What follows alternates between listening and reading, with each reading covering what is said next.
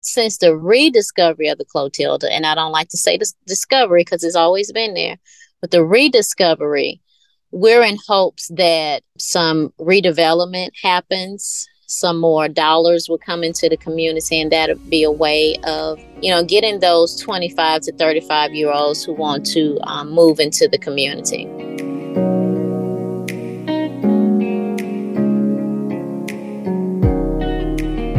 I'm Erin Hardnett. And I'm Amber Mitchell, and you're listening to Tilling the Soil, a Whitney Plantation podcast. In this season of Tilling the Soil, we will be exploring various conversations surrounding the environment.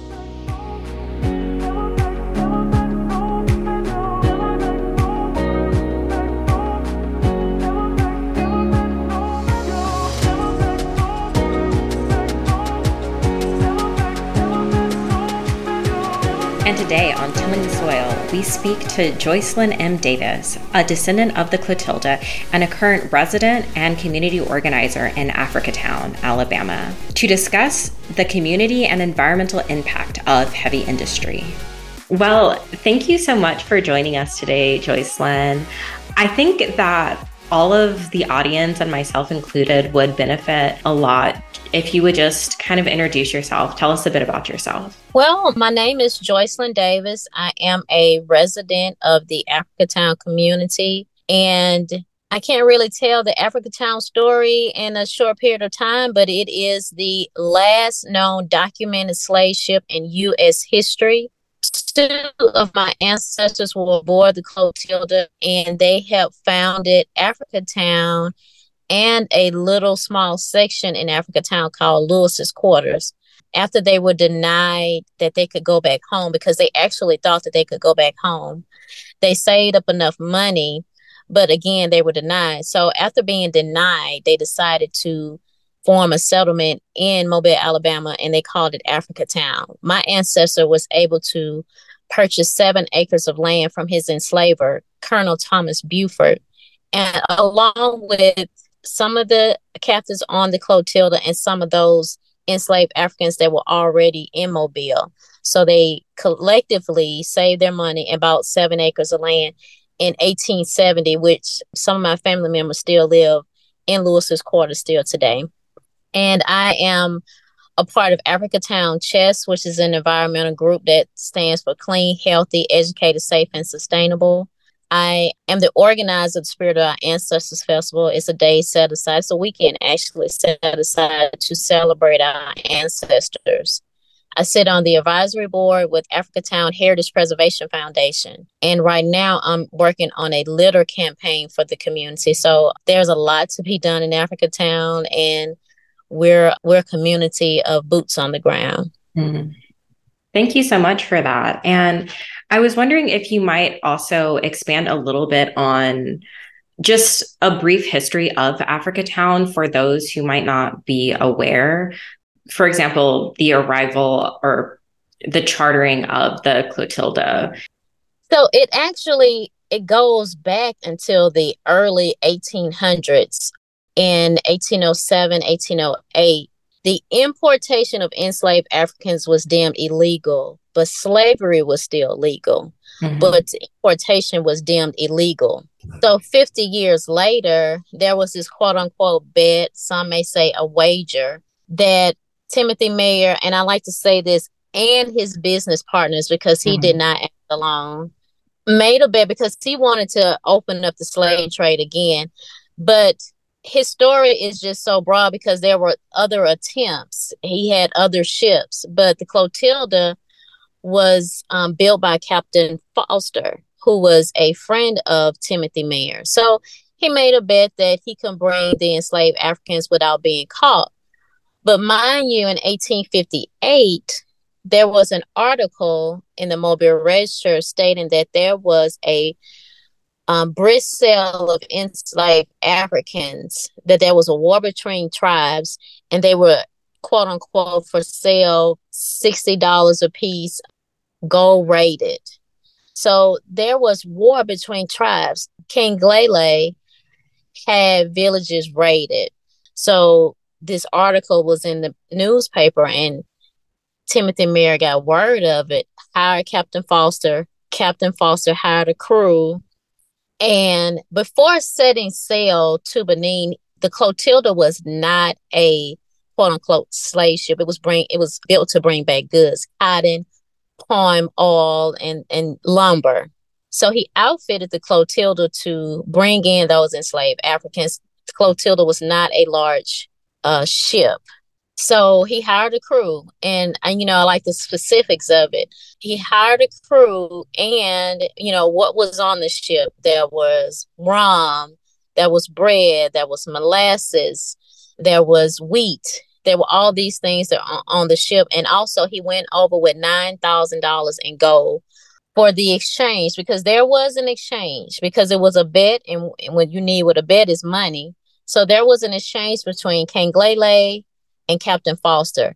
So some people get it confused. Timothy Mayer did not take the voyage. Captain Foster took the voyage. So he was supposed to come back with 125 enslaved Africans, but he only arrived with 110. Some say only 108 arrived. But between 108 and 10, these individuals survived their journey. And the most sad thing about it, that the ages ranged from 2 to 25. So these were babies. They were young people. So these individuals, they stuck together.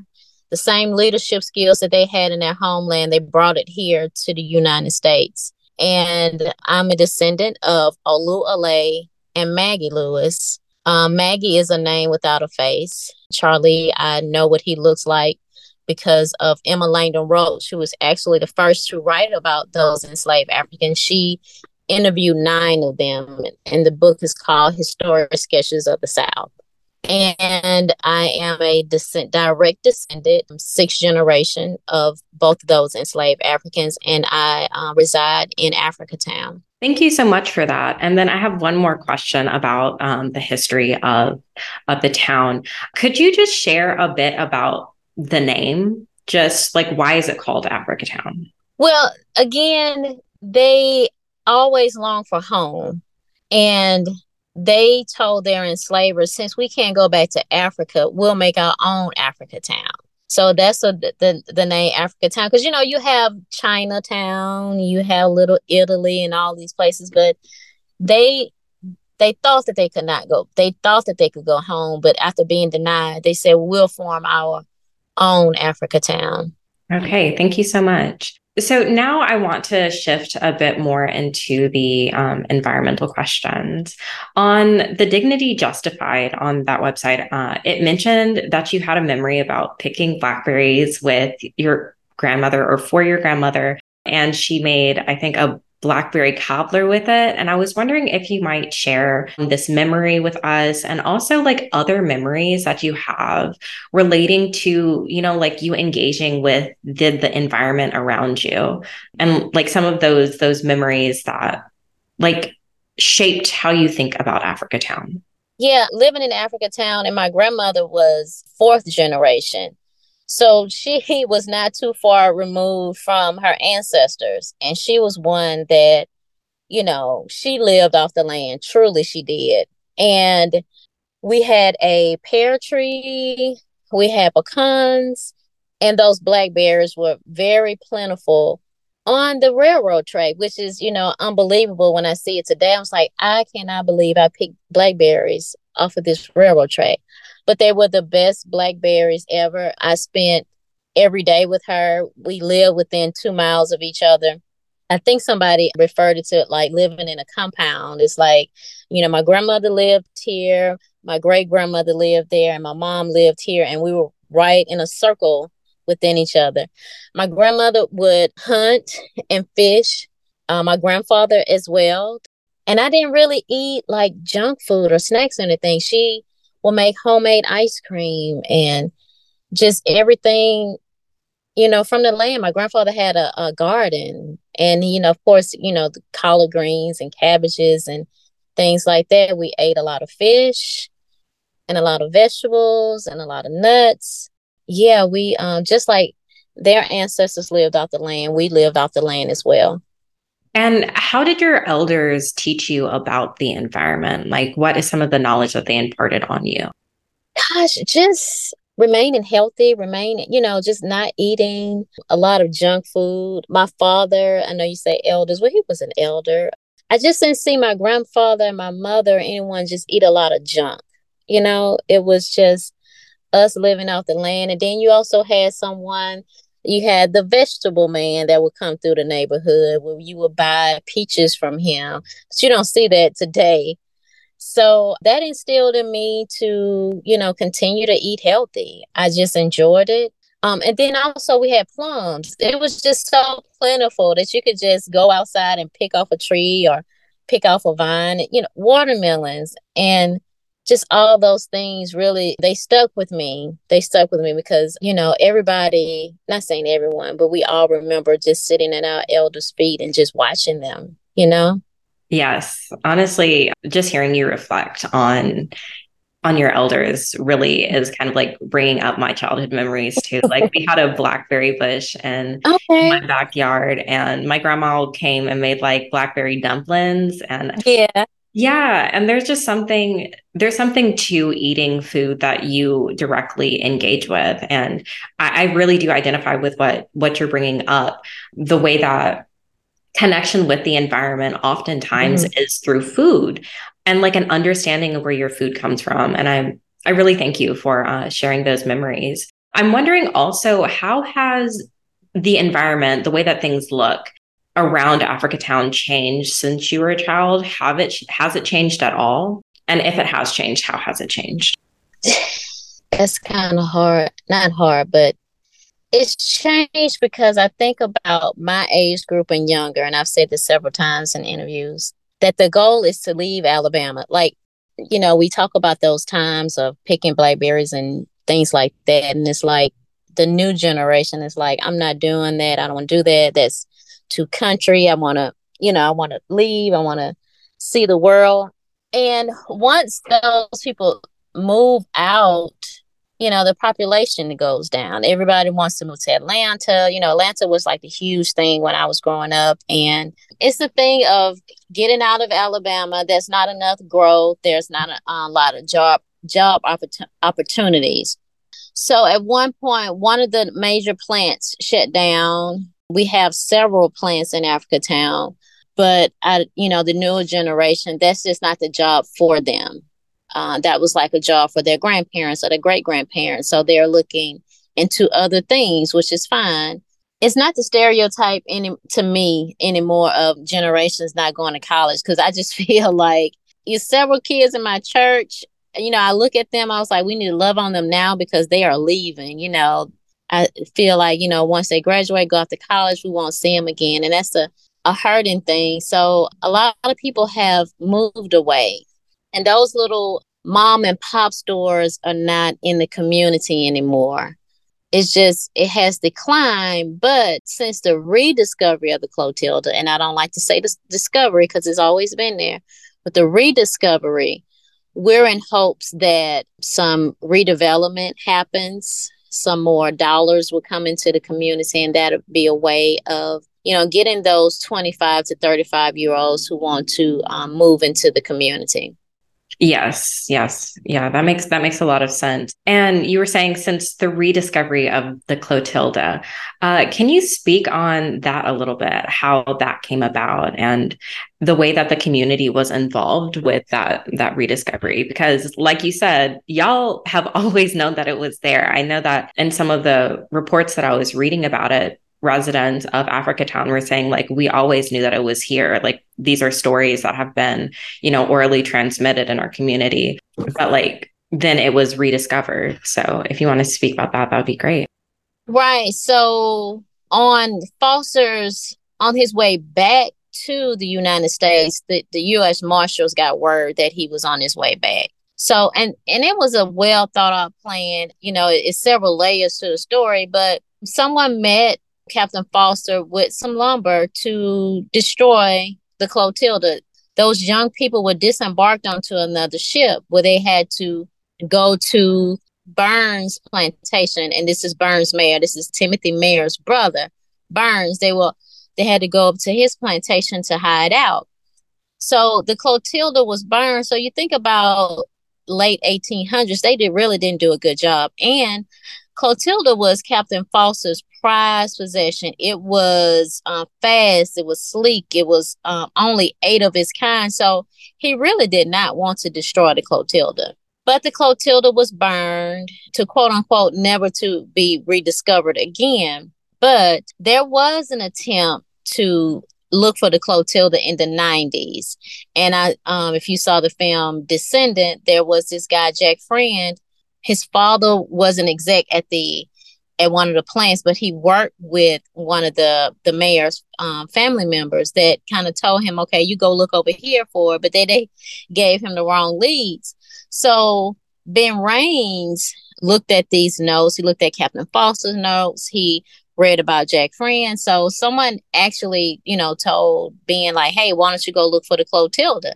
And he's not a native of Mobile. And he was like, okay, well, I'll go look for the Clotilda. So it was the no tilde the first time. We were all in Africatown and they said, well, it's not the Clotilda. And some people, not all, seemed to be upset. And this was just my feelings. I was like, it's not about the ship. It's about the people. So, it was not the Clotilda at first. So they brought in search, people from Mississippi State and all these different people. So later they made the announcement that it was indeed the Clotilda. And that has really put Africatown on the map again. So since that, the film is out and hopefully that people will learn more about Africatown, because it's not really about the Clotilda, but if Clotilda is the draw, once we get people's attention about Clotilda, then we can tell them about, the blight and the food deserts and the environmental issues, because, the focus is on that ship. Right. But, we have to remember why it was built, what it was built for, and all these things. It's not a ride on Disney World. It is a slave ship. But I understand that it is the last known documented slave ship in U.S. history. When they told us that, I was like, wow, in U.S. history.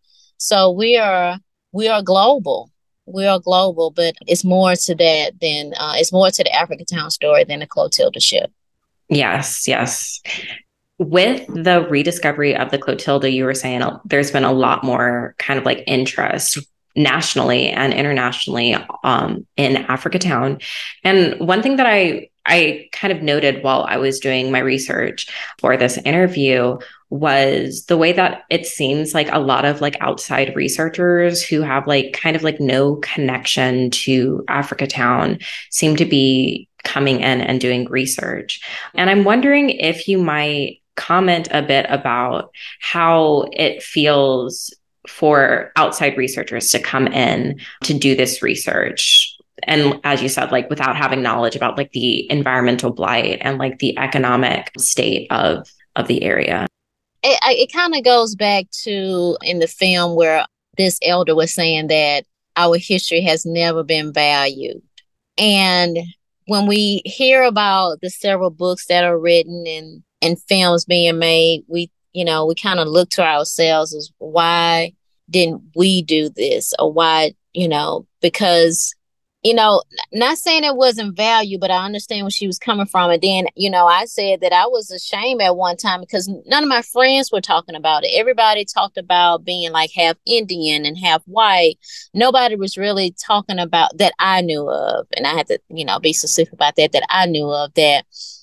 Nobody talked about that when I was in school. So the outside can have its pros and cons. Now, I will say that Dr. Natalie Robertson, Dr. Sylvia Ann Duell have written fantastic books. I will say that their research is very good. I call those two my textbooks. Nick Tabor. Some people grilled him when he first came to Africatown, saying that he wanted to write a book. So he kind of had to prove himself. So his book actually touches on the environmental issues. So it's kind of, I think they call it a catch-22. I mean, he is an outsider, but he brought light to the environmental issues. So this is kind of a charge on us. How do we teach our kids to be filmmakers? How do we teach our kids to be writers? How do we teach our children to value these stories, to show them, like, you can be this person, you can tell this story, how better it can come from us, from you, these our young people. So it's two-sided how I feel about the outside researchers, because I didn't have all of these books. Now, Historic Sketches of the South was always there, and we had Alabama history. It did speak about the Clotilda, because I know it was mentioned that it was never in history books, but we had Alabama history, and it was only 2 pages. But I remember seeing it because we had Alabama history in 4th and 9th grade. And I remember seeing Cudger Lewis's face in the book, and I was like, "Oh wow, this is real! Like, we are really, the Africatown story is really, real. It's in my history book." So I think it's kind of two-sided about the outside researchers, but we have put their feet to the fire of making sure that their work is accurate. Yeah. How do you think researchers can best support Africatown? You're saying that there are some works that you do think are very good. And obviously, I think that people will continue to have an interest in Africatown. So how can researchers best support the town, best, like, not have like this kind of extractive relationship with the community? I think my first thing comes to mind is our school. And it's a historic school that is 100% African American students there. If there could be some type of seminar or something, or an essay contest, or something that can help these kids become writers, that will help. They can come to I call it the Hope Center. It's the Rival Hope Center. And they can come to the Hope Center and encourage our kids to write, because everybody has a story. So I just think that they should start in our schools. And we have 3 feeder schools. We have an elementary, middle, and high school in the Africatown area. So I think that the charge for the researchers would be to reach out to our schools. Yes, to reach out to the schools and to, as you were saying, enable young people to tell their own stories instead of have them told by outsiders, right?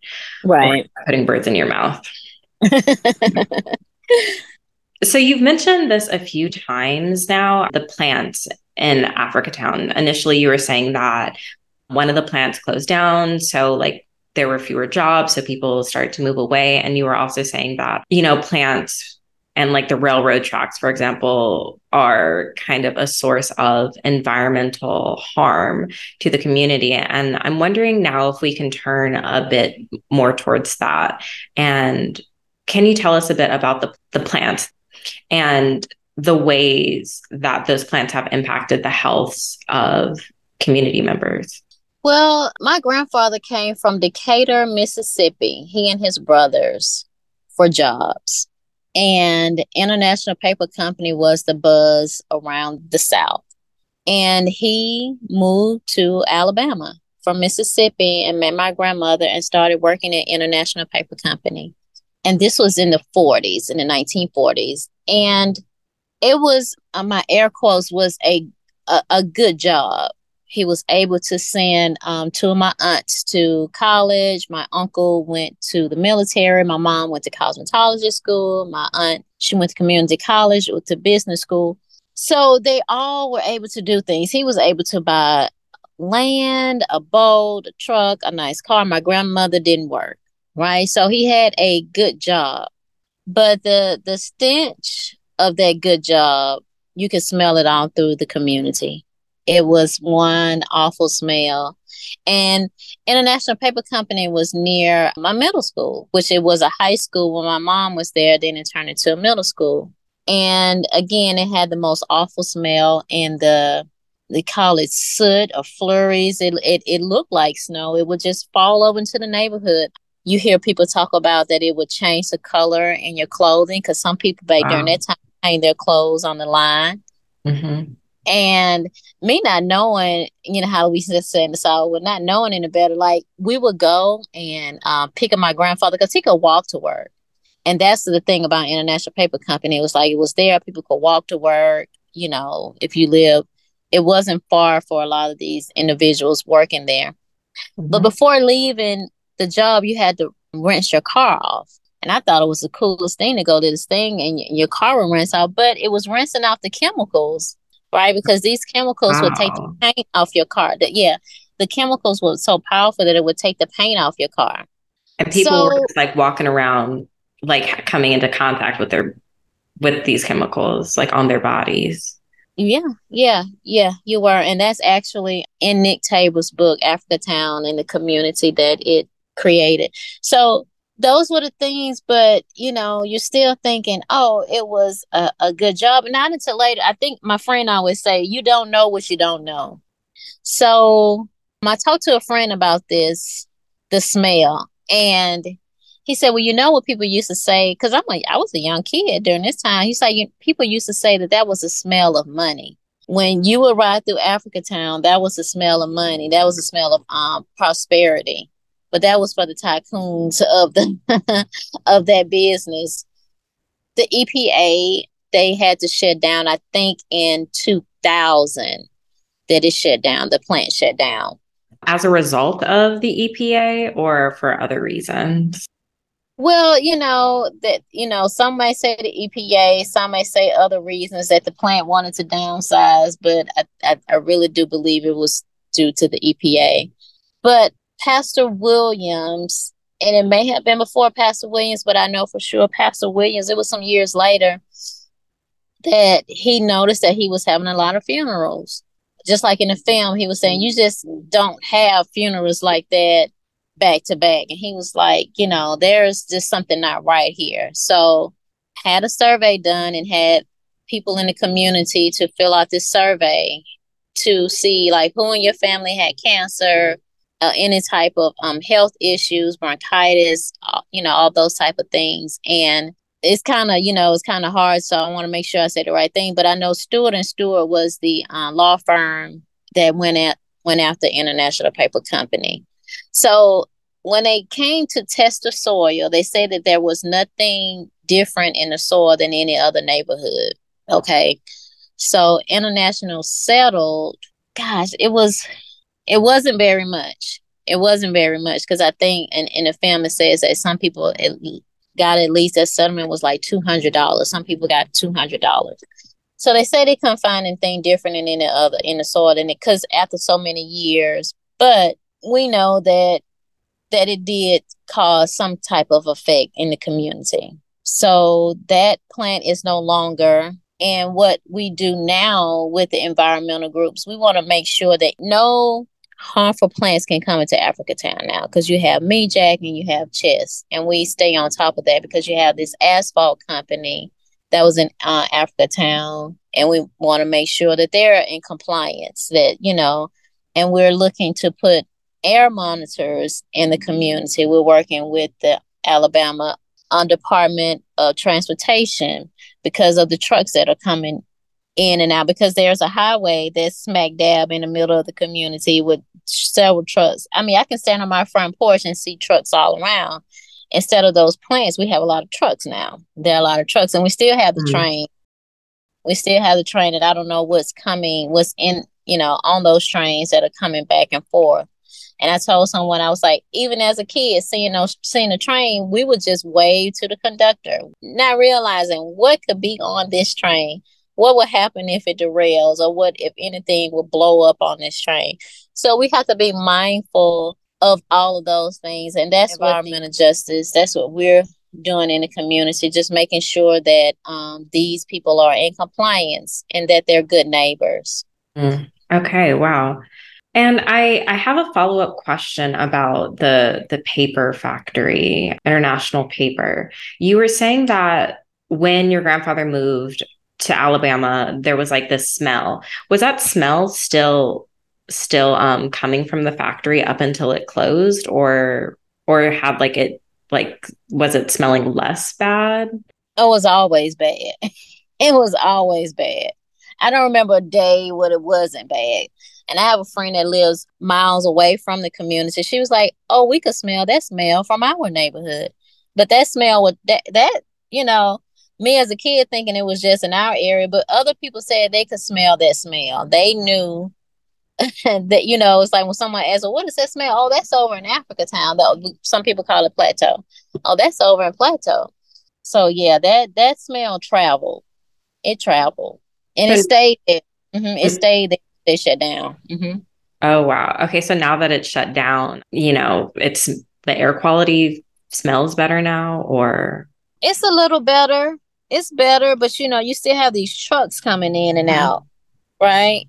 right? And so Ramsey Sprague and Joe Womack. Ramsey is the president of the Mobile Environment and Justice Act Coalition, and we have Major Joe Womack, who is our lead with CHESS, and we're working on getting air monitors in Africatown. Right. And so, like, in the meantime, like, what are some other efforts that y'all are making to hold these companies, these corporations accountable for their impact on the community? That's a great question. That is a great question. I can say that, and I hope I'm answering this correctly. I have met with some of them, and I'm working on a litter campaign. Okay, so if, you know, one asked, two asked, well, Joycelyn, what can we do? Okay, I was like, okay, you can. And I always refer people to the school. If you want to do something, go to our schools first and see what the principal needs there. And I told him, I said, litter is a huge problem in the community. How can you help with that? So one has hired two people in my neighborhood to help pick up litter.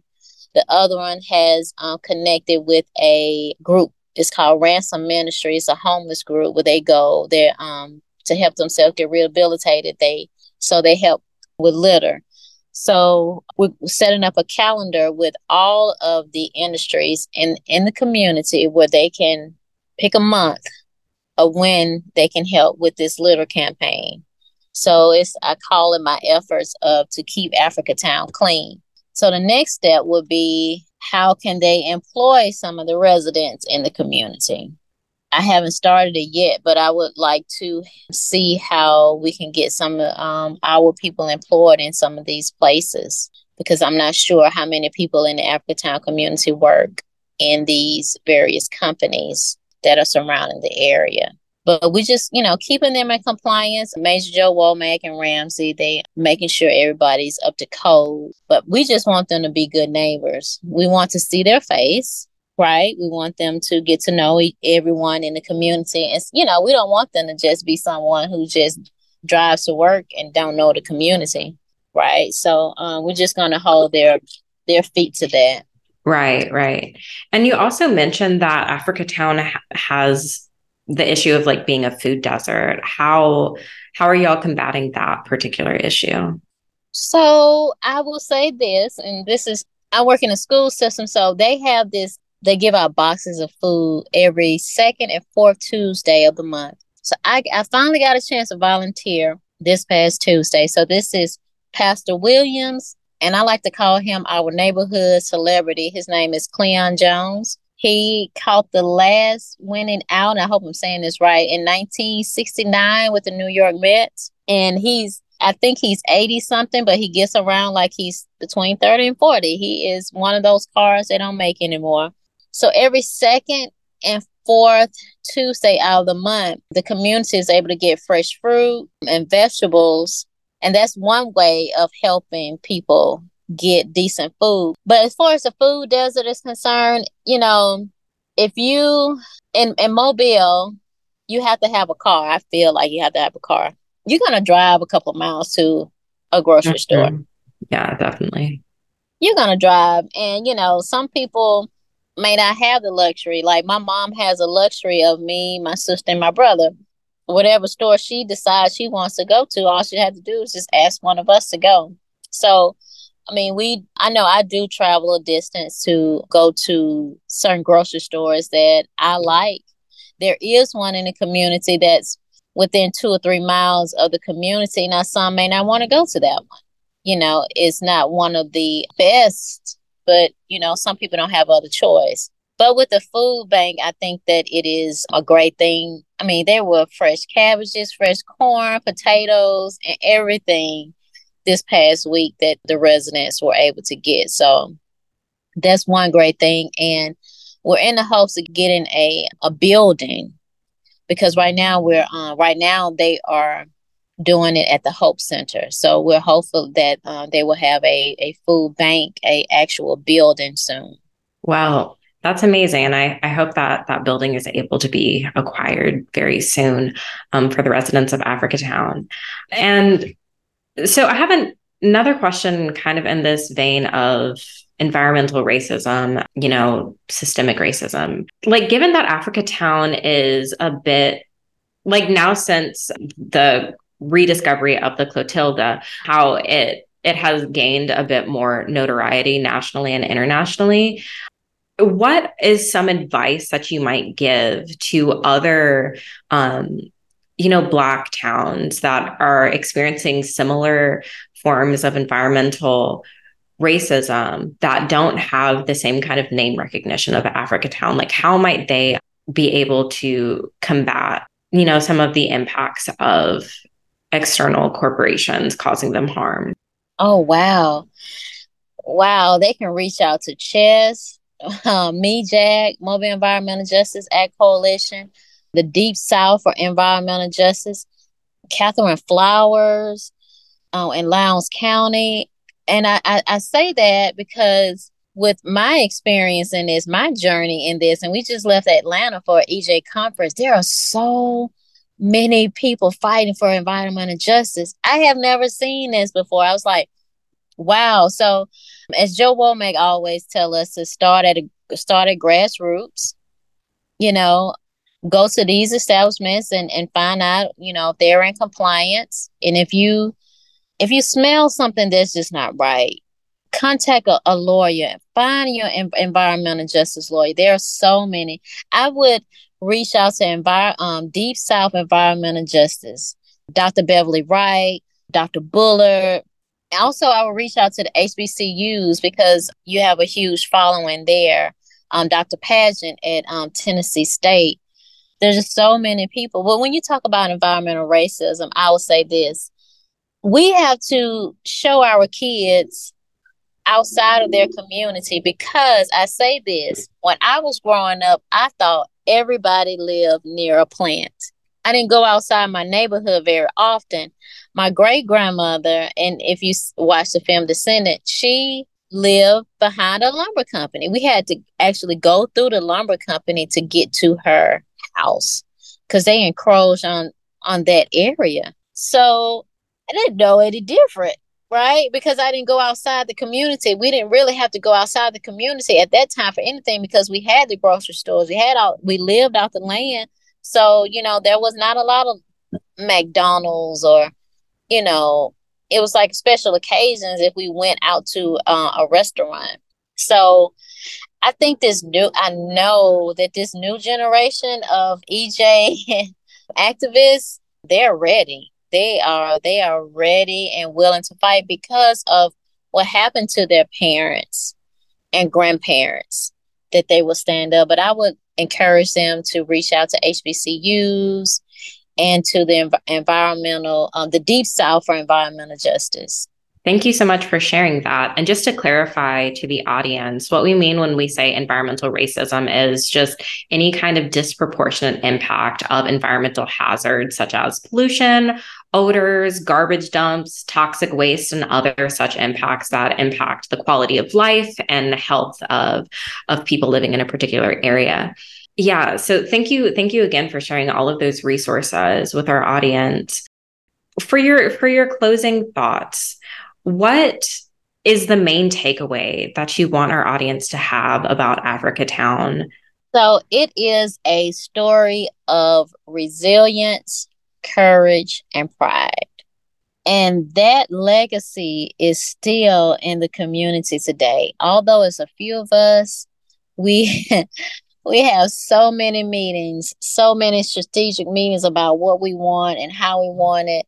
So the takeaway is that this community is still here, is still standing, that you still have people in the community that care and that want to see more, that want to see redevelopment. We want to see those pecan trees back. We want to see those blackberries and those pears that we care about each other, we love each other. We may disagree because nothing is perfect, but we have that one common goal, and that's to revitalize the community. So we all still have, and like my event is called The Spirit of Our Ancestors, we still have the spirit of our ancestors to keep forward. That community is still there. It could have been, quote unquote washed away or not there anymore, but we're still standing. And with the rediscovery, that's going to shed light on our needs, not our wants, but what our needs are. And if anyone wants to reach out to the Clotilda Descendants Association, we have a website. It's www.theclotildastory.com. Wow, you preempted my next question, which was how can the audience help to support Africatown? So visiting the website, going to the festival, is there any other kind of direct action that the audience members can take to help to support Africatown? If anyone wants to support Africatown, there's another website. It's www.descendantfilm.com. And when you go to descendantfilm.com, it's going to show you all of the organizations that are in Africatown: MEJAC, CHESS, the Africatown Heritage Preservation Foundation. So you will have and the Africatown Redevelopment Corporation. And sometimes people joke about how many different organizations we have, but they all serve a purpose. So the ARC is the Redevelopment Corporation. The ACDC, that Cleon Jones, is the Africatown Community Development Corporation. The ARC is going to help build homes. You have the foundation that will be the umbrella to the organization. You have the Descendants, and you have the two environmental groups, that's MEJAC and CHESS. Okay, thank you so much. I encourage everyone to check out the film Descendant and go to once you go to our website, click on resources, and you'll see all the books that are written on Africatown. I don't like to refer anyone to any special book, but they're all the books that are written, and you can make your own choice of which one you would like to read, and they're all good. Well, thank you so much, Joycelyn, for your time. I really do appreciate it, and I really enjoyed speaking with you. Thank you. Likewise. Yes, thank you so much, Joycelyn, for taking time out to be a part of Tilling the Soil Season 2. Thank you for tuning in to Tilling the Soil. For more information on the podcast or Whitney Plantation, go to whitneyplantation.org and follow us on Twitter, Facebook, Instagram, and TikTok. Our handles can be found in the description. Thanks for listening.